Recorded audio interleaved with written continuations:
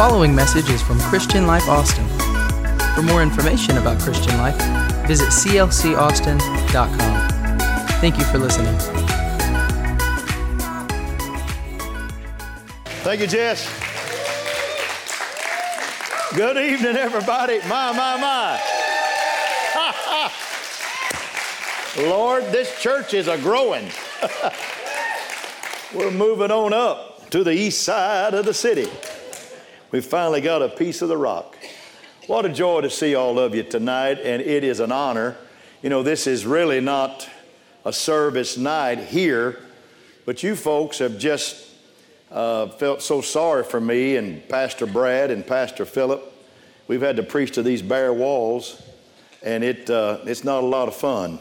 It's a whole lot more fun to look at people in the face and to see their smiling faces and to see the fact that they're eager to be in the house of God, and you folks are eager to be in the house of God. And what a joy it is tonight. What a joy. Now, we are looking forward to Sunday. Sunday's going to be a great day. For all you that are listening in and tuning in, I'm getting a little reverb here, getting a little echo here. If I could get that fixed, I'd appreciate it. We're looking forward to Sunday. Sunday's going to be Baptismal Sunday, and I will be speaking in that service. And I'm going to speak and preach a special message on water baptism. I'm going to talk about it and the importance of it in our lives and in our hearts. It's very important. Jesus spoke about it when he first started ministering. It's the last thing he said before he left this earth. So, and the fact that he got in the Jordan River without sin kind of lets us know that perhaps it is an important thing in our life. And so if you haven't taken the plunge in water baptism, it would behoove you to do that and to walk into the water and say, you know what, I want to make this happen in my life. I want to make my life complete. I want to make my life and my journey just right with God. I want to identify with him. That's what it's all about. Would you stand, you that's in the audience here right now? We've got a growing number showing up on Wednesday night. We have some young people that are learning internship upstairs, and parents that bring their kids here stay for church, and we appreciate that. And then some of our staff, some of our dream team is here tonight, and we thank you for that so very much. Some of our prayer pastors are in this house tonight, and people that are working tirelessly for the church. I tell you what, I'm about ready. I'm about ready for this thing to be over. How about you? I'm about ready for this to be over. I'm about ready to move on to something else, to another class. All right, I think we've passed this class. Now, I'm going to speak tonight. I'm going to preach tonight on something that I have preached on here before. I don't normally say those things because it rarely happens. But I've preached on this before. I preached on this when we were in a high time, in a great time, in a wonderful moment. But now it's been 2 years, and we're not in a wonderful moment. We're not in a great time in our world. We're in a difficult time. But I want you to understand something. The God of the mountain is the same God when you're in the valley. The God that told Gideon when he had 32,000 warriors, I'm going to be with you. Don't be afraid. You're a mighty man of valor. When he lost 22,000 and then 10 more thousand, and he got down to 300, or 9,700, he got down to 300. He was the same God to 300 that he was to 32,000. God never changes his perspective. He can't change. He is forever the God that he is.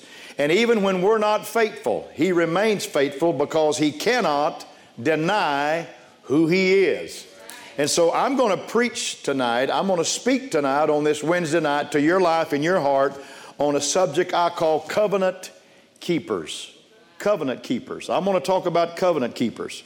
And I want to say this, our God is a covenant maker and a covenant keeper.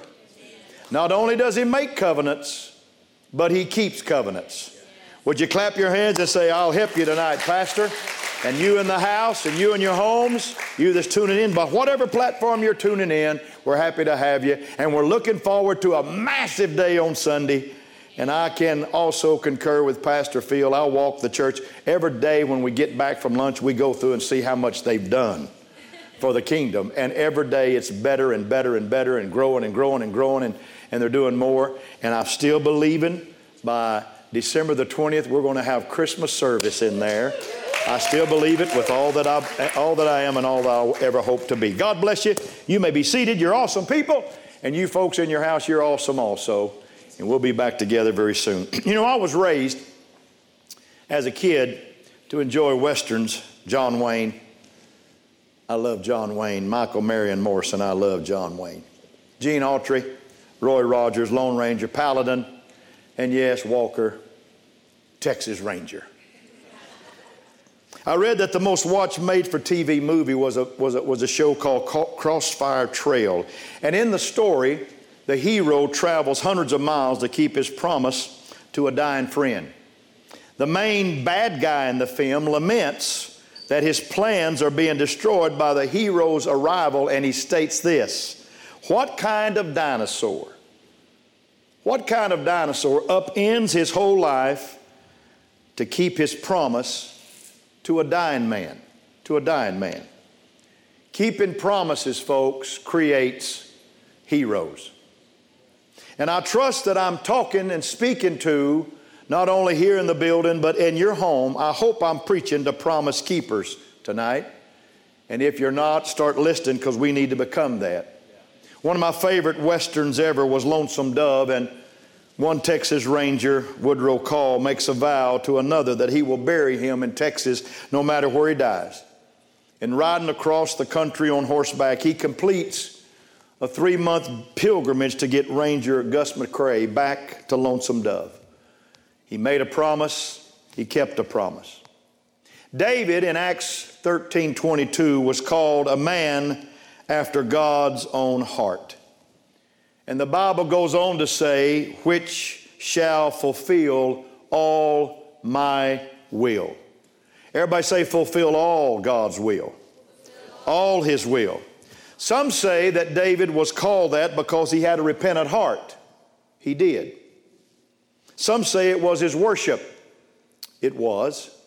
Some declare it was his heart's desire to be in the house of God. I believe that. All the above that I've just mentioned are true. Yet David was like God in the fact that he was a covenant keeper. Say it with me, covenant keeper. His word was his bond. My dad told me a long time ago, said, son, it's going to get to where you're going to have to sign about 15 pieces of paper to buy anything one day. But always be the kind of man that you shake somebody's hand, look them in the eye, and give them your word, and they can trust your word for the rest of their lives. That's the kind of people that people are looking for. Let me introduce David's story. His life could not be better. He had just been crowned king. His throne room smelled fresh. He was already rebuilding the city of Jerusalem. The Ark of the Covenant was home, his prized possession. Gold and silver overflowed in the king's coffers, and the enemies were keeping a safe distance because David was a revered and feared king. He was a mighty warrior. And the days of ducking Saul for 10 years was just a memory. But in his memory, David remembers one day in the palace. He remembers one day a promise he made to Jonathan, Saul's son. When Saul had threatened to kill David, Jonathan had fought and devised a mean to save David. When he shot the arrows in the field and said, the arrows are beyond you, which meant run away, don't come back because you'll die here, you'll live out there. And Jonathan succeeded and then asked David to show him kindness if he died. Because I think Jonathan saw the writing on the wall. Saul, his father, was out of the will of God because he sought not the things of God.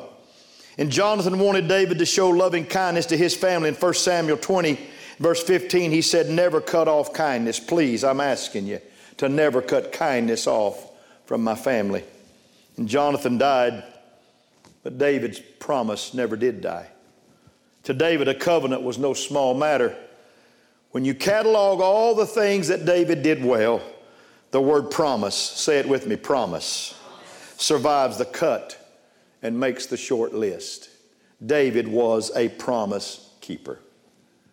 If I can fast forward to modern times, perhaps during this pandemic, there's been depression in homes, and there's been dreary days, and there's been cabin fever, and there's been times when you think, God, I can't take another day of this.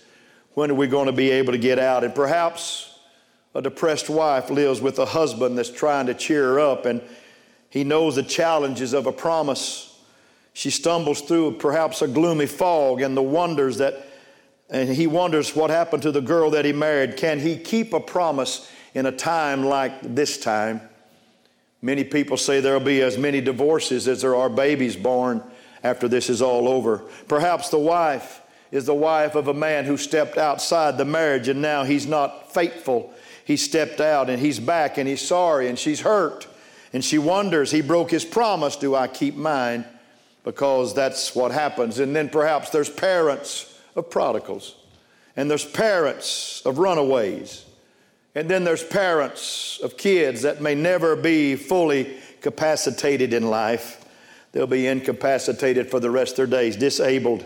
Even parents of healthy toddlers. The honeymoon is over. Now the quiet evenings are buried beneath a mountain of dirty diapers and short nights. Let me go back now to King David. Enter Mephibosheth. The advisors summoned Ziba, who was a former servant of Saul and now had come into the kingdom of David. And the question, did he know of a surviving member of Saul's household? Take a good look at Ziba's answer. He said, there is still a son of Jonathan who is lame on his feet. 2 Samuel 9:3. And Ziba mentions no name, just that the son is lame. But there's kind of the disclaimer from Ziba's mouth, his voice. He said, be careful, David, be careful. This young man isn't, as you would say it, suited for the palace. You might think twice about keeping the promise that you made to Jonathan, because this kid is messed up. And when Mephibosheth was 5, his father and his grandfather died at the hands of the Philistines at the mount called Gilboa. And knowing the Philistines' brutality, the family of Saul headed for the hills. And as a nurse picked up that little 5-year-old boy, Mephibosheth, to run, she tripped and dropped the boy and broke both his ankles, leaving him incurably lame. Servants carried him to Lodabar. The name Lodabar means without pasture. You need to keep that in your mind. Everybody say without pasture. There's a lot of people that have left the palace and gone into Lodabar during this time.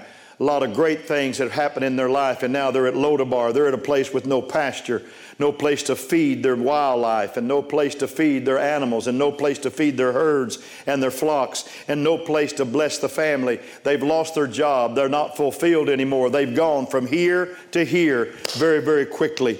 And it's important that even at that wind-blown, tumbleweed desert, when Mephibosheth hid there, he was fearful not only of the Philistines, but he was fearful of King David. Because here was the policy in the Old Testament. When a king was killed and his family was killed, all the family members had to die. They all had to die. They had to wipe them out. See, Mephibosheth was third in line behind his father, the crown prince, Jonathan. And so he went to hide. They took him to hide. He was victimized. He was ostracized. He was disabled, and he was hiding away from David. But David sent and used this word. He said, when you go to Lodabar at Michar's house, I want you to fetch him. I want you to fetch him. I love that word. In other words, he said, when you get there, get down to business and make sure you bring back the prince to me. I want him in the palace. I want to declare something to you. Even when life is not fair in your world, there is someone in the palace. There's a king in his palace that is sending emissaries to you right now and saying, I want them in my house. I don't want them dying at a place called Lodabar without pasture. I want them to live in my house. Oh, I want to preach here tonight. Hallelujah. And so he's brought to the palace, and he fearfully enters, and David restores everything that he had lost. by the death of his grandfather and the death of his own dad, Jonathan. He restores his land. He restores his money. And faster than you can say Mephibosheth twice, he says, there's one other thing I'm going to give you, son. I'm going to let you eat at my table for the rest of your life. You're going to eat here. And that is a message in itself, but I'm going to go further than that. He gets promoted from Lodabar to the king's table, from a place of no pasture to a place of green pasture, from goodbye obscurity to hallowed royalty and reality. David could have sent money to Lodabar. A lifelong annuity would have helped. It would have generously fulfilled the promise that he had made to Jonathan. But David gave Mephibosheth more than a pension. He gave him a palace, and he gave him a place at the table. Hallelujah. I'm going to tell you, when Jesus steps up and when he makes his words, they are real and they are genuine and they're forever lasting. I'm here to declare he does not want anybody dying and being crippled in a place called Lodabar. He wants you in his house, healed and healthy and whole and eating at his table. And the kid who had no legs to stand on now has everything to live for. You know why? Because he impressed David? Because he convinced David? Because he coerced David? No. Mephibosheth did nothing. A promise. The king promised that boy's daddy that he would take care of him. The king was kind, not because the boy was deserving, but because the promise was enduring. Let me just say it again. You read 1st and 2nd Kings, and then you read 1st and 2nd Chronicles. And it's amazing that 2 books are followed by 2 books who say almost the same thing. It's as if God is saying, I'm going to speak through you here, to you here. I'm going to speak to you here. If you didn't get it this time, you're going to get it this time. And I believe God has told me to stand up here on this Wednesday night and talk to everyone in the sound of my voice. And by this wonderful way of medium that we have, this media that we have to get to where you are, it's an awesome thing to tell you that God spoke this to us 2 years ago, and He's speaking it to us again tonight, because He wants you to understand that He speaks as a king, and He also can speak as a servant. God is a great God, and He's talking to us right now. We're not in the same position as we were 2 years ago, but He's the same God that He was 2 years ago. Somebody help me preach right now. He's still a promise keeper. Now here's what I want you to know. I do know that he survived for 15 years at the table, because David's son Absalom rebels 15 years later. And David is forced to leave Jerusalem and run away because Absalom has overthrown his kingdom. And Ziba, the servant that told him about Mephibosheth, leaves with David. And on the journey out of Jerusalem, Ziba tells David that Mephibosheth sided with the enemy. He sided with them. And after Absalom dies, he gets his hair caught in the tree, and darts are pierced through his heart by Joab. David returns to Jerusalem, and Mephibosheth gives David another version of the story. He said, "Sir, Ziba left. He left me behind. I was not able to go on 2 bad feet." So here's the question: who was telling the truth? Ziba, who said he sided with the enemy, or Mephibosheth, who said, I couldn't run because my feet were bad? Who's telling the truth? David never asked. You know why? It didn't matter. It didn't matter. Mephibosheth, his place in the palace did not depend on his behavior, but on a promise from the king.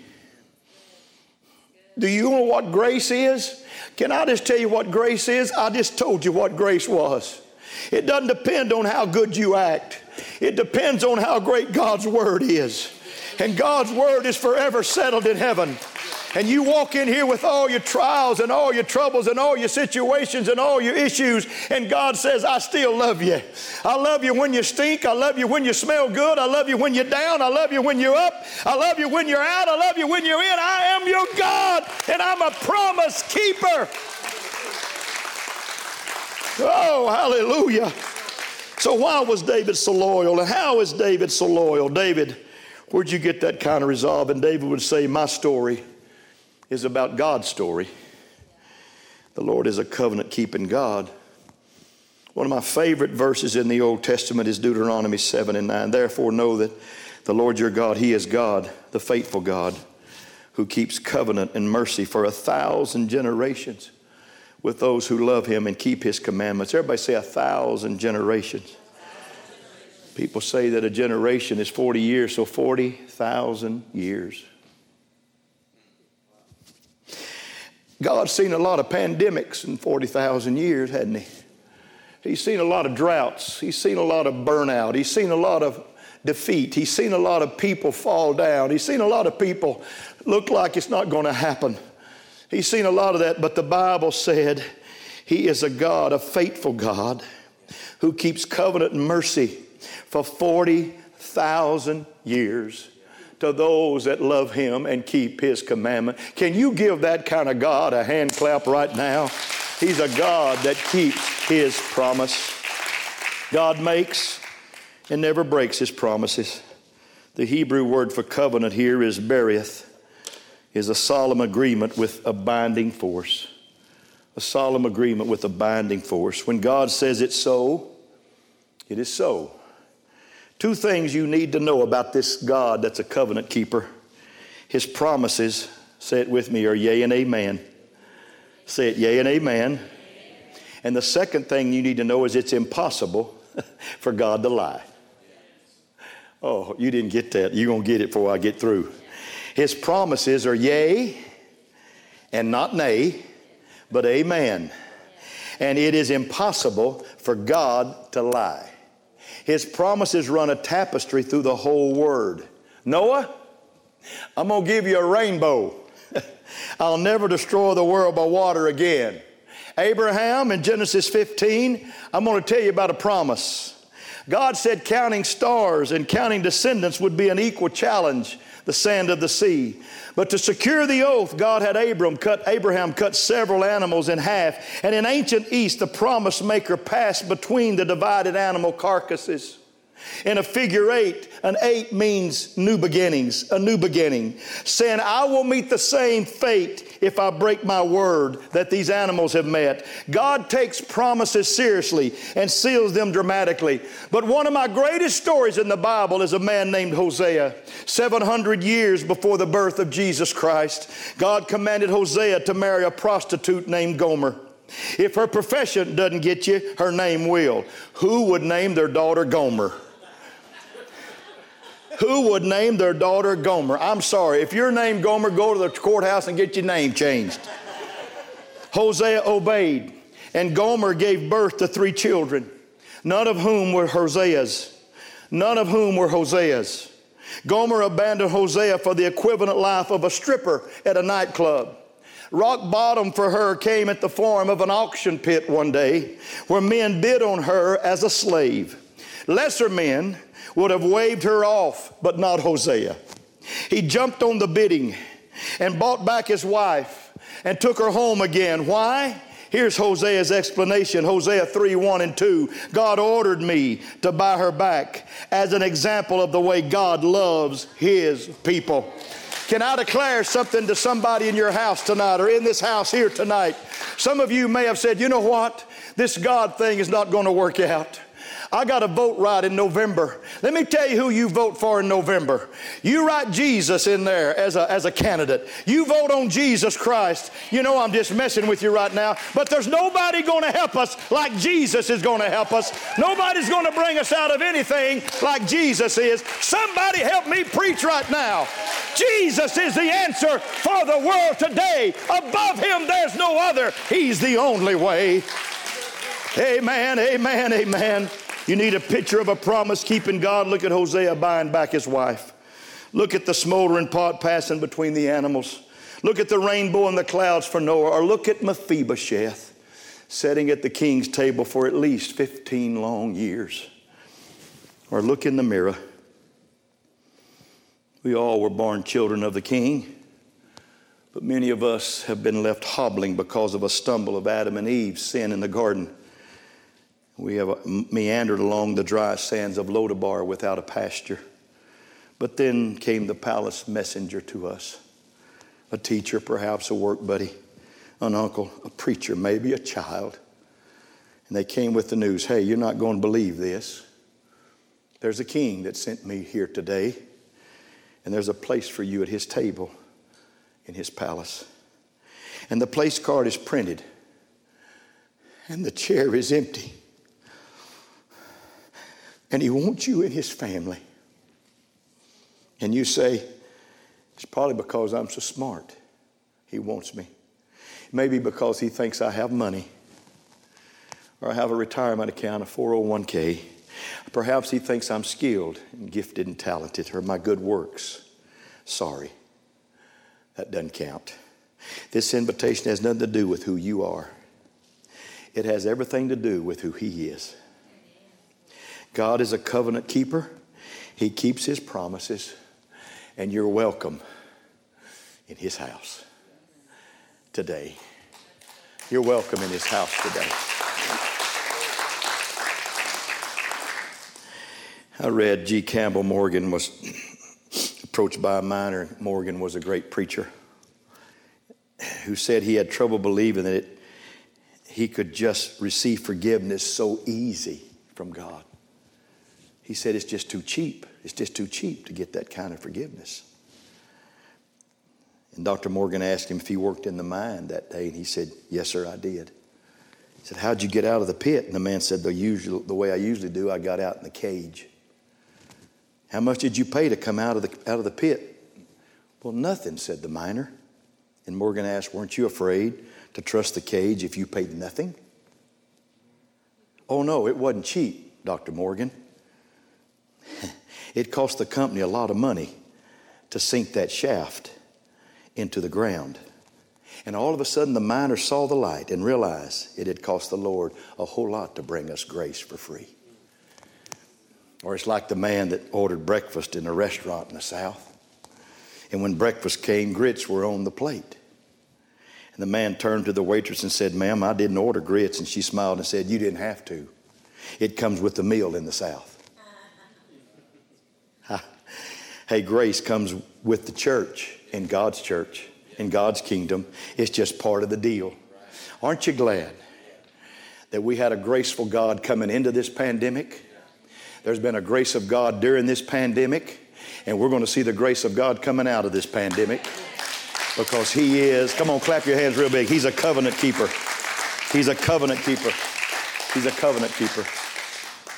Randy, if you'll help me. Oh, I told you Mephibosheth didn't do anything. That's not entirely the case. He did one thing noteworthy.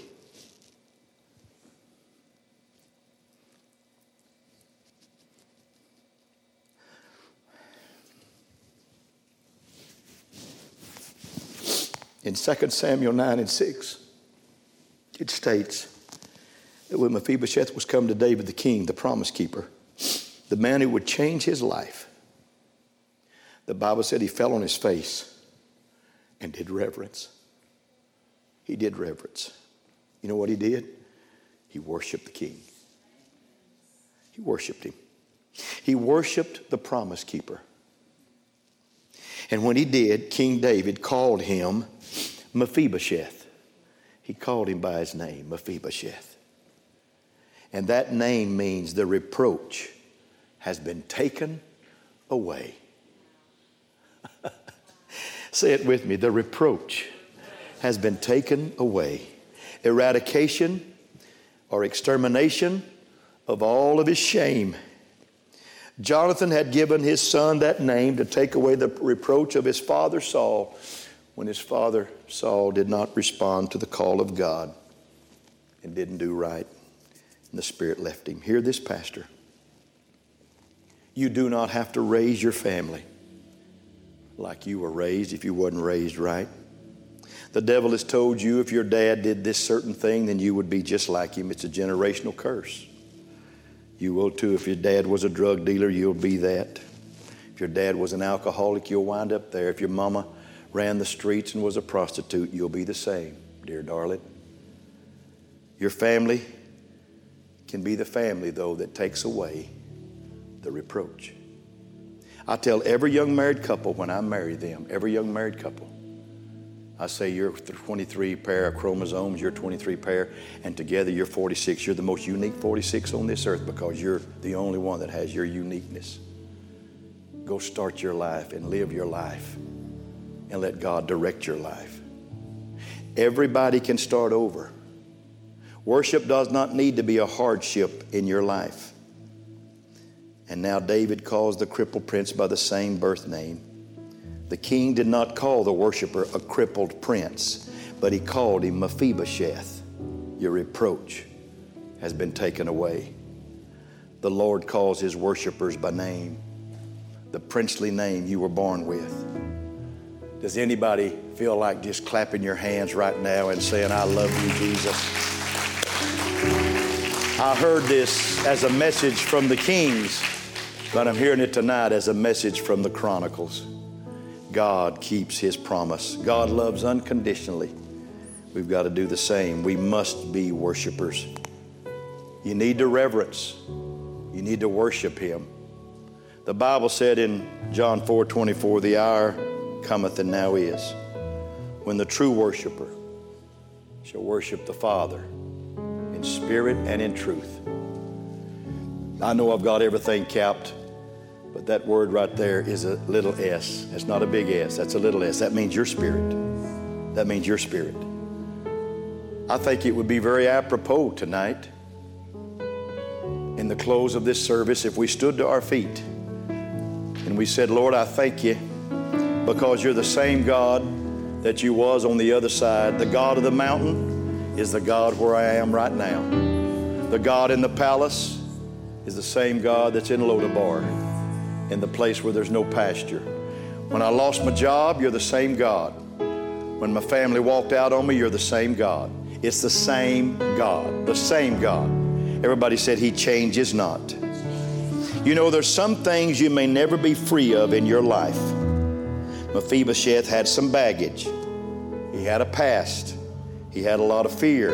He had some doubt, yet he worshiped. When you've been invited to the king's palace, it doesn't matter what your holdbacks are. At least one thing you can do when you come to the house of God is worship. When the demoniac man in Mark 5 came to the Lord, 2,000 demons named Legion could not stop him from worshiping. I'm here to declare nothing should stop us from praising and worshiping God, because he's going to bring us out of this completely. He is a covenant-keeping God. A covenant God of promise deserves our best praise. So when you go home tonight, and when you put the Bluebell back in the refrigerator, and you put the Oreo cookies up after eating 3 or 4 of them with your glass of milk or whatever you do, why don't you just lift your hands in your house? Why don't you just have some house worship? Just lift your hands in your house and say, I will bless the Lord at all times. His praise shall continually be in my mouth. Let me tell you something as a pastor. Let me get honest with you. I have hurt during this pandemic. I have hurt, desperately hurt, because I'm about people. I'm about seeing people being blessed by the hand of God, and preaching to an empty building for so long, for almost 6 months, and not having an amen, and not having anybody to have light in their eyes to receive the word of the Lord. It's bothered me deeply. I've laid awake at night. Don't feel sorry for me. It's just a pastor's heart. I've laid awake at night saying, God, we need some help. And God tapped me on the shoulder many nights and said, I'm the same God. I'm the same God. We're going to come out of this. You're going to make it through this. We're going to see greater days than we've ever seen in our life. He's promised that, and I'm preaching that right now. He's a God of promise. He keeps his promise. I love what poet Langston Hughes said. He said, life for me ain't been no crystal stair. It's been tacks in it and splinters and boards torn up bare. And I've got some splinters in me. Some have gone through this pandemic a little angry. Some are disappointed. Some, your marriage is hurting. But looking back, you've We've got a promise-keeping God. Why don't you make a promise to that God to keep that marriage together and keep that home together? Why, you say? So you can understand the depths of God's love by being the promise keeper in your own home. Keep the porch light on for the prodigal. Promise keeping enrolls you in the post-grad school of God's love. There's a man that visits this church from time to time. He's an older man, and I close. It's time to quit. He'd go visit his wife in a rest home. She's a victim of Alzheimer's and dementia. She never knew when he was there and when he left. And one day, a nurse at the nurse's station said to him, "Sir, your wife will never know the difference. She's at rest, well taken care of. Go on and live life. It's all right." He turned to her and said, "She may not know I was here, but I will know I was here. And I made a promise, and I will die keeping that promise." Here's what I want you to declare tonight. I want you to say, "Lord, I know your promises." Say it. I know your promises are yea and amen. And let me give you one, Lord. I'm never going to give up on you. I'm never going to throw away my confidence. I'm never going to cast out my faith. I'm going to trust you. I'm going to love you. I'm going to believe in you until you call me home. You have been the best friend I've ever had in my life, and I will not walk away from you during any problem in my life. Come on, clap your hands real big. I love you. You and your homes, I love you very, very much. Amen. Everybody say, "I can't wait till Sunday."